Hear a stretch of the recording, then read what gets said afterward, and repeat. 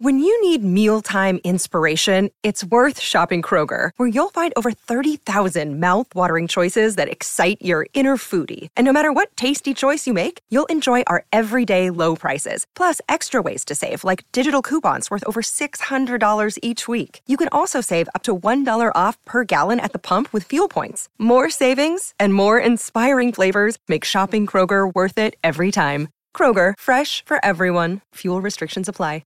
I think one of the things that this sort of highlights is that's one of the problems is that you've got finance credit teams and you've got supply chain procurement teams. They're working in their own silos. And the thing with supply chain and ethical sourcing, I think that we think is really important is they need to be working together because this all is married and integrated together. And so this is where a big problem is. Have you ever thought about using a credit risk analysis to help you in the fight against forced labor, human trafficking, and modern slavery? In this podcast, I visit with Regina Bahala and Steve Carpenter from CreditSafe, who can explain how you can do so. It's an important issue, and I know you'll enjoy this episode. Are you interested in the intersection of Sherlock Holmes and compliance? If so, check out my great new podcast series, Adventures in Compliance, where I go through each story.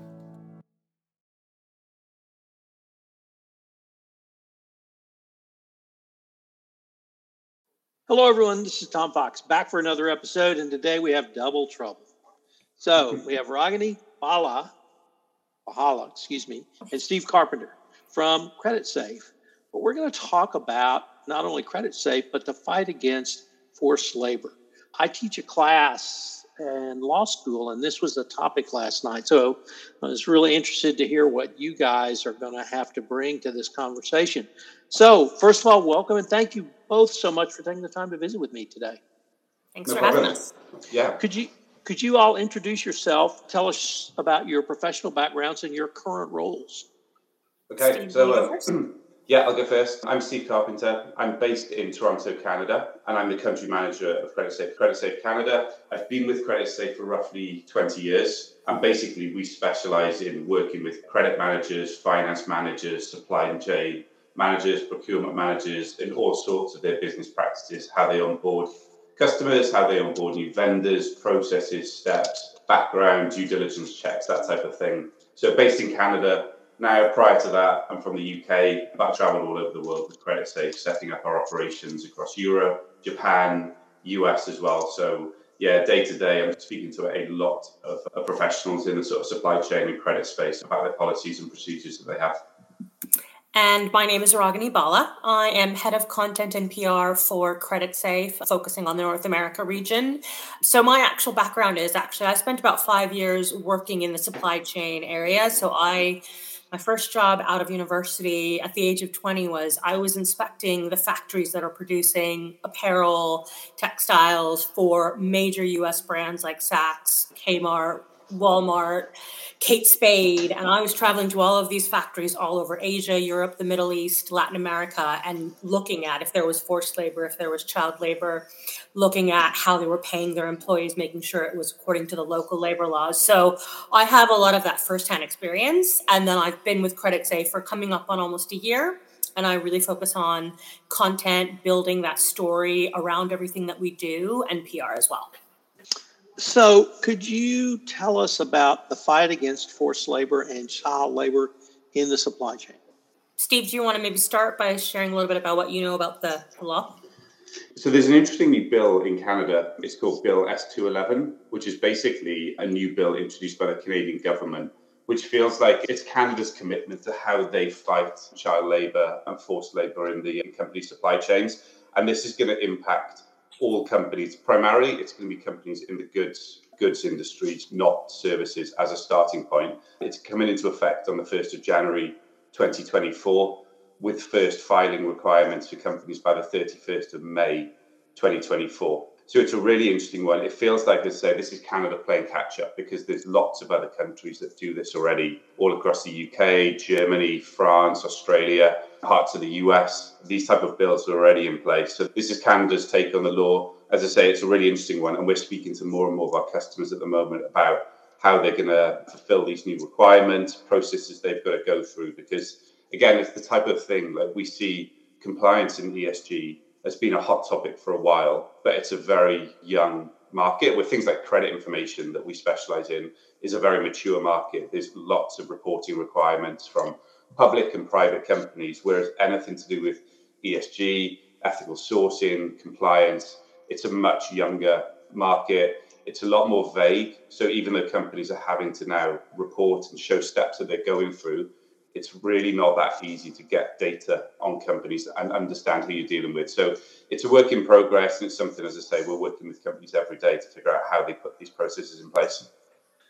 So let me tell you why I was so excited to visit with you guys. And you just hit on it, Steve, because I've not seen anyone put credit risk against the fight, and I'm going to broaden it out to human trafficking, modern slavery, forced labor, sort of all of those concepts.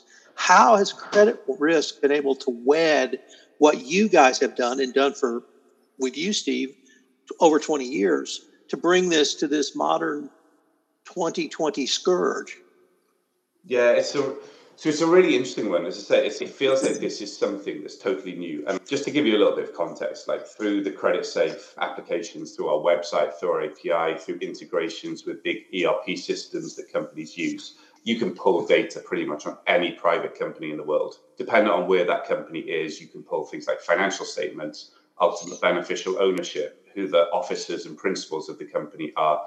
You can look at the profit loss statements, their balance sheet. You can look at shareholders. You can look at the credit score. So you can even see if there's an officer of a company, you can see all the other companies that person is currently an officer of, has been historically an officer of. So you can get a feel for how has that officer performed running other companies. But in the ESG space, there just isn't anything like that. Like, the gut feeling is that companies like the big four accounting firms, they're auditing companies every single day, private companies all over the world for their financial reporting requirements. It's going to become more and more prevalent where they're going to be auditing companies for this ESG supply chain type data. And then our goal as credit takers, we want to integrate that into our credit information. So not only are you looking at the financial strength of a company, the background of a company, you're also going to be looking at the ESG parts of the company, the ethical sourcing, the full supply chain as well. So it's a route we're taking, and it's something that's really exciting to have all of that data consolidated into one place.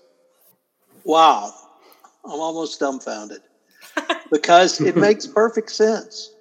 And I guess the question I have is, when you sit down across from a customer, potential customer, client, do they understand how Credit Safe and your, I don't want to say routine work, but the work you do and the services you provide and the information you provide, do they understand this is a natural extension and it's an integral part now of what they have to comply with as Mr. Manufacturing, Canadian manufacturing company, because of these new laws, and you're able to bring them a solution to a problem that may not have existed for them, at least legally until recently, but now you're stepping forward with, here's the problem, but guess what? We can deliver you guys a solution.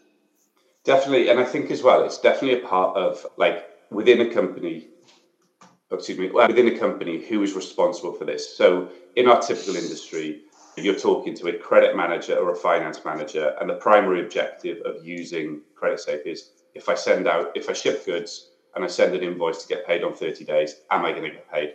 If I am going to get paid, how late am I going to get paid, or am I going to get paid on time? And what's the likelihood that company is going to go bankrupt or become insolvent?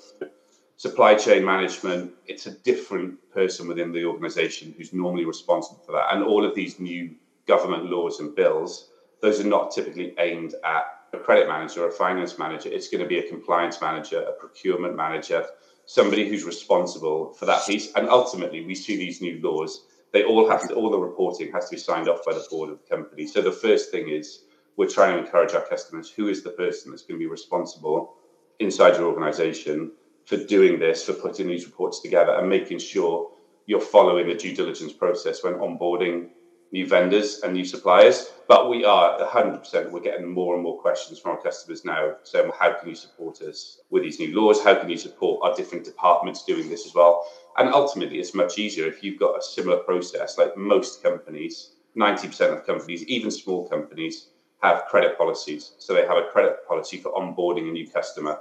The customer has to meet these thresholds. They have to be able to pay on time. We have to get trade references of customers or suppliers they've dealt with to see how they pay them. Do they pay them on time? Are they good customers? To have a similar process for onboarding new suppliers and new vendors, most big companies have that, but lots of smaller companies, sometimes it's a wing and a prayer when onboarding new suppliers. So to have a proper policy that they flow through, like a credit policy, that's what we're pushing with our customers as well. And you're right, it's something that's great to have an integrated approach, but it is always, or 90% of the time, it's a different person, a different contact point within an organization we're speaking to. And I think, just to jump in there, I think one of the things that this sort of highlights is that's one of the problems, is that you've got finance credit teams and you've got supply chain procurement teams. They're working in their own silos. And the thing with supply chain and ethical sourcing, I think that we think is really important, is they need to be working together, because this all is married and integrated together. And so this is where a big problem is, because when we're talking to credit managers, they're saying, I'm not really thinking about supply chain due diligence, but you're still deciding. You've got supply chain folks deciding which vendors to choose. You're deciding if they're going to be approved from a financial perspective, but then you're not really having that discussion of what about the ethical sourcing and the regulatory compliance. You've got then another department coming in, which is usually legal, or a compliance department. So you've got all these different departments that are doing their own thing. And when the right hand isn't talking to the left hand, what you're going to have happen is there's going to be these things that fall through the crack. And then you're going to have more violations. And with this new law, every violation can result in a 250,000 Canadian dollar fine per violation, which that's if you've done something wrong, but also you can be charged those fines if you've got misleading information in your reports, if the information you include in those reporting requirements is false. So I think it's about really important that all these different departments are working closely together. So one of my roles as a podcast host, as I tell people, is I want your people to talk to my people. And my people are compliance people. And your people, at least part of your people, are credit risk managers or CFOs or another type of department. So having you guys talk to compliance professionals, this is exactly what compliance professionals need to hear and need to understand. And more importantly, need to understand that there's a solution available. And that solution may be to get up or either get out of their office and walk down the hall and talk to their CFO and see if they're using CreditSafe. Yeah. Or maybe get on a Zoom call. But it is incumbent on the compliance function to not simply understand the requirements and parameters, as you've just outlined, Regina, but also see what is available on an integrated approach as a business solution. And that's what I hear you saying, Steve. This is a business issue. Yeah. And this is a business solution to a business issue. But now with a new Canadian law, does this Canadian law, let's explore that a little bit. Does it impact all Canadian companies, or is it limited to a certain sector or sectors? So initially, it's limited to a certain sector. It's focused on government agencies. So government agencies have to follow these standards. All public companies listed on any Canadian stock exchange. And then it's going to be all Canadian companies. I think I've got it written down here. It's if they've got over 20 million Canadian dollars of assets in Canada, 40 million plus in annual sales, or 250 employees or more. So if they meet 2 out of those 3 criteria, then they apply for these new laws. But it's the type of thing, this is a starting point. And this is a company selling goods, not services. But you can imagine this is a starting point. This is probably going to change. And it always starts with the bigger companies that have to report. Then it will probably filter down to smaller companies as it becomes more mature as well. So it's the type of thing that most companies who are aware of this new law should put some sort of framework in place now anyway. So as that law then filters down and it's enforced for smaller companies, they'll already have a sort of practice in place for when that comes as well. And I think as well, like most companies we talk to, as I said, everybody has their credit policy when onboarding new customers. It's felt like compliance, forced labor, child labor, that type of thing. It's always been a little bit of a box ticking exercise. Companies will say, I've gone through this process, I've done this and this, but nobody's really taken it that seriously. So these type of laws, I think they're brilliant because, of course, it's primarily a humanitarian law that's coming in, but it's going to force companies to take this seriously and to make it awareness within companies to go through the proper training processes as well. So yeah, I think that's a really positive piece of it. And I know, Rodney, we've talked previously, you worked in this space previously, and you visited like factories across Asia, Turkey, places like that, where you've seen this with your own eyes and the sort of impact this has. And that tick box exercise point you make, Steve, is just spot on. And it's also something that we actually did some research on recently. And it was mind-boggling and just eye-opening to see that 83% of the North American companies that we surveyed in the US and Canada said, okay, we run compliance checks about once a quarter. But then when we asked, how likely would you still use a supplier if they've been found to use forced labor or child labor? Take a guess what percentage said, yeah, we'll still use a supplier if they've been found to be using child labor or forced labor. What do you think? 10%, 20%? 75 or 80. It was 43%. And that's still alarming. But it was also this weird paradox, right? You get 83% saying, yeah, we run these compliance checks once a quarter. Yet 43% said, oh, I don't care if they use forced labor or child labor, essentially. I'm still going to use them. So you've got this thing where it literally looks like they're just doing it to show that they've run those compliance checks, but they're not actually taking the results of those compliance checks and using them for the purpose that they should be using, which is to decide whether or not to continue using a supplier or discontinue using a supplier. And that's the whole point. So it's this huge ironical thing where, yes, we're all doing the compliance checks because we want to make sure people see that we're doing it. But at the end of the day, is it going to factor into our decision? Is it going to change our minds at the end of the day if we have a supplier that we really like, that delivers our goods on time, that we can get a nice big discount from? Nope, it will not. And that to me is that was eye-opening. And that speaks to everything that we think is so important, is that is a problem. Because at the end of the day, when you're in violation of this type of law or any laws around ethical sourcing, child labor, forced labor, yes, there's the compliance element, the violations, the fines. But actually, what happens is you've seen most consumers these days, I think there's a study out by OpenText that says 83% of consumers have a zero tolerance policy of buying anything from a brand that isn't using ethical practices. I think it's like I can't remember how much, but again, they're willing to spend more as well. So if you as a brand are not taking this seriously, it's not just going to result in the government fines and the violations. You're going to lose customer trust. And when you lose customer trust and loyalty, what happens? You lose the revenue that you could be getting. So this is again going back to that, your compliance and your legal and your credit folks. You all need to be working together because it's a domino effect. It all affects all of you and it affects the entire business. It's only going to hit us here. It is going to hit you all across the business. Let me pick up on that because some laws, such as the United Kingdom's Modern Slavery Act, really focus on naming and shaming, and this, as the Brits call it.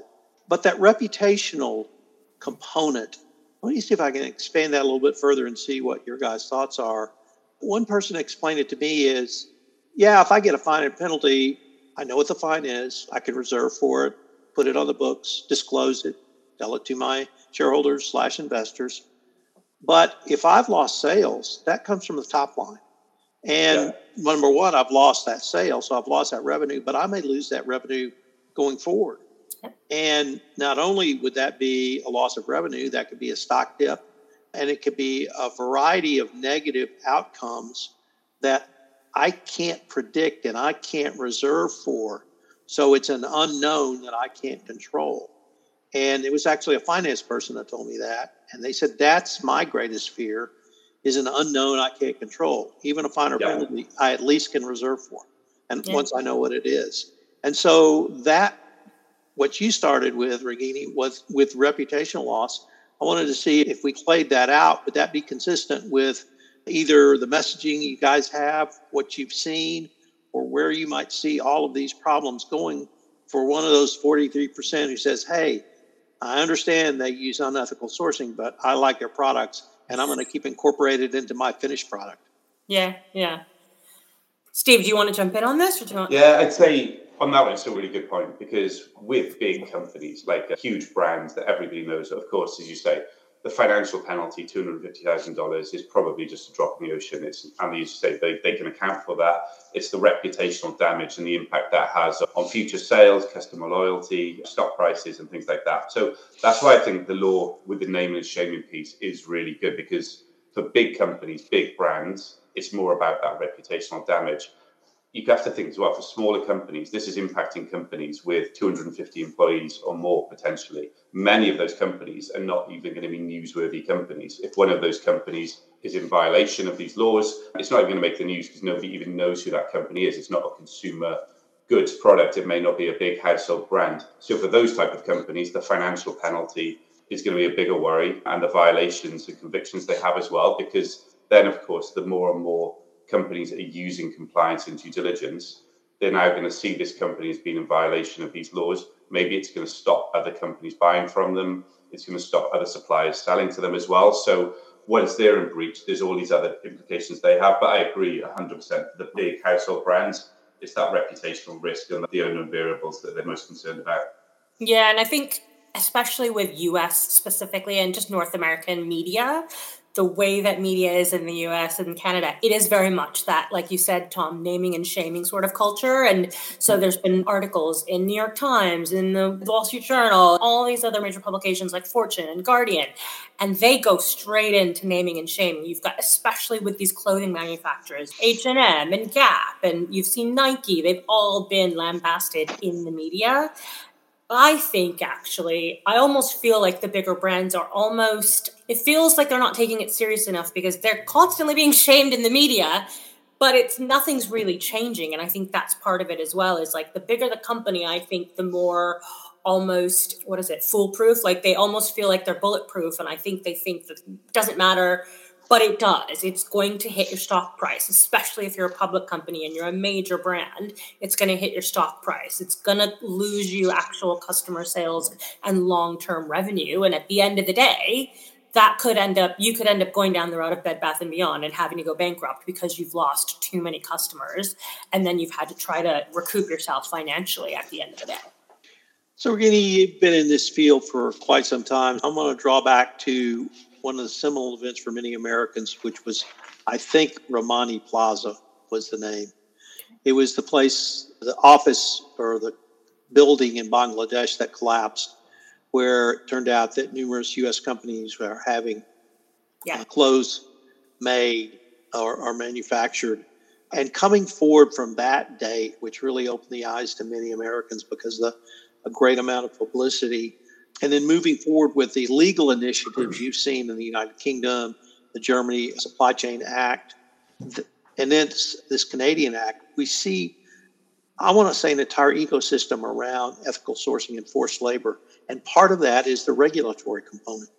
And that may be part that you saw missing, which now companies really will have to pay. And $250,000 per violation, that can add up very quickly. Yeah. So I want to focus on the reporting requirements. Is that public recording, as in a stock filing, not a stock filing, but an annual stock report, shareholder report, or is that a reporting requirement to the government? It has to go into a registry, which I believe, and Steve, jump in if I'm wrong, but it's going to have to actually be posted on the company's public website as well. Yeah, so there's two requirements. So all companies by the 31st of May in Canada have to basically submit a report to the ministry. They also need to make that report publicly available in a prominent place on their website. So those are the two requirements. I've actually this morning I looked at the Australian registry. So you can go to the Australian registry for forced or child labour, and it's open access. You can go in, you can type in a company name. I think there's about 8,000 or 9,000 companies who've submitted their reports so far to the Australian registry. And when I look at them, they're not overly onerous. Like they're typically 7 pages to 15 pages, the ones I read. So I read 5 or 6 this morning, a maximum of 15 pages. And again, the government have provided guidelines about what needs to go into those reports. So it's things like, you can upload your policies. Do you have a corporate governance policy? Do you have vendor onboarding policies and things like that? So you can show the policies you have. You can also show what training you put your staff through. So you can put a section in about training. You can put a section in about supplier contracts, remediation. So, for example, if anything does go wrong and you find out that there is some sort of violation in your supply chain, what remediation processes you have in to resolve that as well. Then probably the bit where credit safe come is in the due diligence piece. So it's what steps do you go through when you're onboarding new suppliers to make sure that they don't have convictions or enforcement against them, that type of thing. And what type of audit do you keep? So again, when we're speaking to our customers, we're saying, this is what you should do. You should go to this portal. You should search for the company. When you search for this company, you're actually searching against 7,000 or 8,000 different global enforcement lists. So it's not just child labour or forced labour. This includes sanctioned entities. It includes politically exposed people. It includes terrorist watch lists, OFAC lists. So it's all of the big sort of watch lists globally, which include these labour infraction lists. And keep an audit, simply download a PDF to say, on this date, we onboarded this supplier. On this day, at this time, these are the reports we pulled to make sure that we check them for any convictions or enforcements. And then we go through a monitoring process. So once a quarter, we will look at these companies to make sure nothing's changed, make sure there's no new enforcements against them. So that's a relatively straightforward piece to go through that process. I know some big companies will outsource like on-site visits. Rodney, part of your previous role was you were traveling, as I mentioned, to like Turkey, to Asia, and you were doing site visits to factories on behalf of big global brands to make sure that they were following these practices. There was no safety issues. There was no child labor being used. And I imagine lots of big companies will go those extra steps to make sure they have that audit. But for a lot of smaller companies, just doing simple due diligence checks and checking these global enforcement lists is enough. As I said, it's not a hugely onerous process. I'd imagine this is going to change. For example, in Canada, it's a new law. It's only coming into effect on the 1st of January next year. It's probably going to be a work in progress where that'll change. Reporting requirements will change. The government have put out some relatively vague guidelines on reporting. Again, I'd imagine they'll give more details closer to the time, but I'd advise just visiting the Australian ministry page. We can post a link in the podcast as well. And you can go there, you can look at other reports companies in Australia have issued. Obviously, there's differences between Australian laws and Canadian laws, but it'll give a good framework of the type of information that can be put in.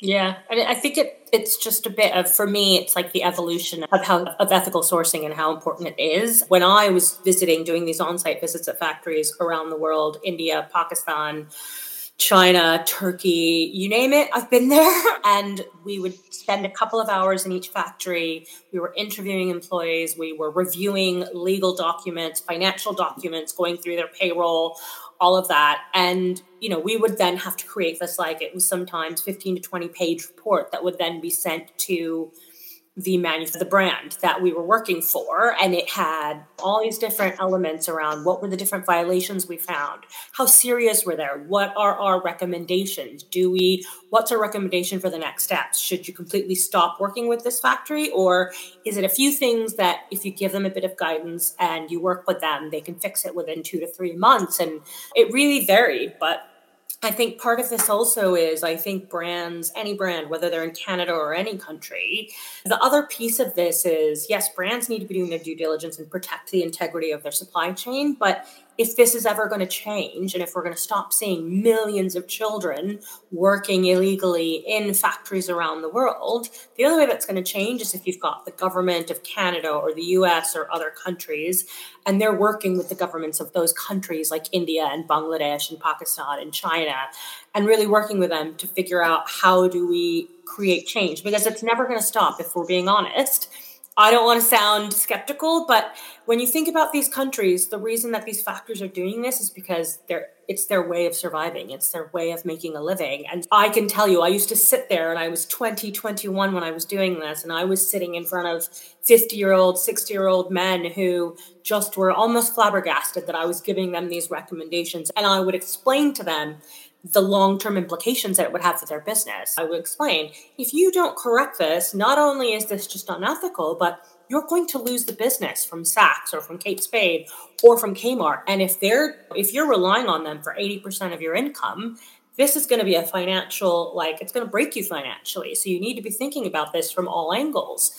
And I think that's where I would love to start seeing some of the governments within the US and Canada really starting to work with governments in India and Bangladesh and China and really starting to figure out how do we work together? Because I think right now it's this one edge, and we're 100%, I think we've got solutions that can help. And this is where tech, I think, is going to be really powerful for brands. And this is, again, that sort of piece of how do you use tech for good? I think this is that's part of how we see this, is tech can do good with this. So, guys, unfortunately, we are near the end of our time for this episode. But before we leave, I wanted to ask you all both, if our listeners wanted more information on yourselves, Credit Safe, or really any of the topics that we touched on, what might be the best place or places for them to go? Yeah, I can jump in. So I would say if you go to www.creditsafe.com//US/EN, you will find a lot of different content that we create around supply chain, risk management, credit risk. And we really try to create a lot of different content. We create original research. We actually create blogs and incorporate insights from different industry experts as well. So I would recommend going to that. Yeah, all right. And I mentioned as well, Tom, I think we'll post a link in the podcast as well. So the Australian ministry, so companies can look at the type of reporting those companies would be doing. We'll post a link to the Credit Safe website and the research that we've done on this as well. Yeah. Thanks very much for taking the time to visit with me, and I greatly hope we can continue this conversation. Thank you so much for having us. Yeah, thanks, Tom. This is Tom Fox again. Thank you so much for listening to this episode of the FCPA Compliance Report. If you've enjoyed this episode, I hope you'll subscribe, rate, and review wherever great podcasts are listened to. I'd like to tell you about two great new podcasts on the Compliance Podcast Network. Adventures in Compliance, where I look at the intersection of Sherlock Holmes, leadership, compliance, and business ethics. I'm doing all of the Sherlock Holmes stories as well as the novels. Another is Report from ECI 2023, where I interviewed speakers, guests, and participants at ECI 2023. I know you'll enjoy both of these new podcasts.